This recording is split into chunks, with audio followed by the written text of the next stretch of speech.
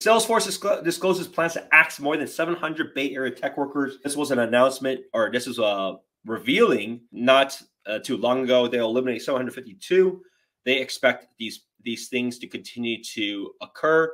Now, I want to talk about these because it's very important to see how this ultimately impacts other markets and in terms of other sectors. So think about valuations of companies and think about valuations of startups. At the end of the day, most of their valuations are really on exit, like what they can exit for and what the multiples of the exit for. Now, when it comes to the enterprise space, and especially when it comes to software as a service, Salesforce is by far the biggest juggernaut in this space. Because they're the biggest juggernaut in this space, they are the biggest market cap, and they will have a price to earning multiple or a sales multiple that startups can only dream of to get to. So if the market cap of Salesforce, and let's just look this up right now. So the market cap for Salesforce is 150 billion. And this is like as great of a SaaS company that has pretty much ever existed. This is like the top of the market. And then there's different revenues for that, right? You can see like their finances, annual revenues, $26 billion. So it's like a crazy amount of revenue, right? 26 billion. They've been growing very quickly. So they always look at like year-over-year growth is still like 25%, which is super wild. So it's incredible what they've been doing. So you have like this as the peak of the market, not peak of the market, peak of the best players out there. And so what happens is, as you can see with even Salesforce's stock valuation, right?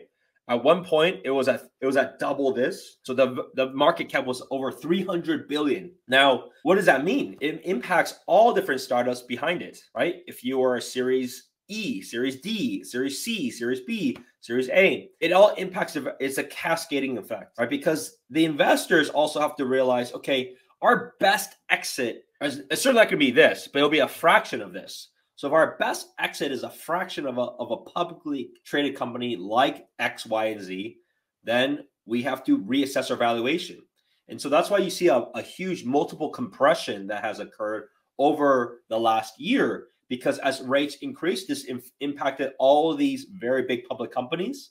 And so as their valuation got cut in half, it makes sense that all other valuations should be cut by half, if not more, because there's still the risk side of it for them to be successful, right? Salesforce is a massively established company. They're very well ingrained in most enterprises.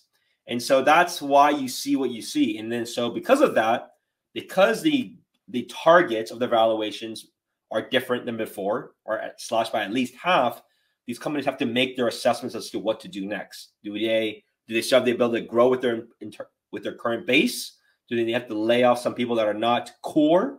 Do they have to save capital to be able to survive for the next round? Because perhaps, as you can see, a great company like Salesforce dropping by 50%. Are we closer to the end than the beginning of things?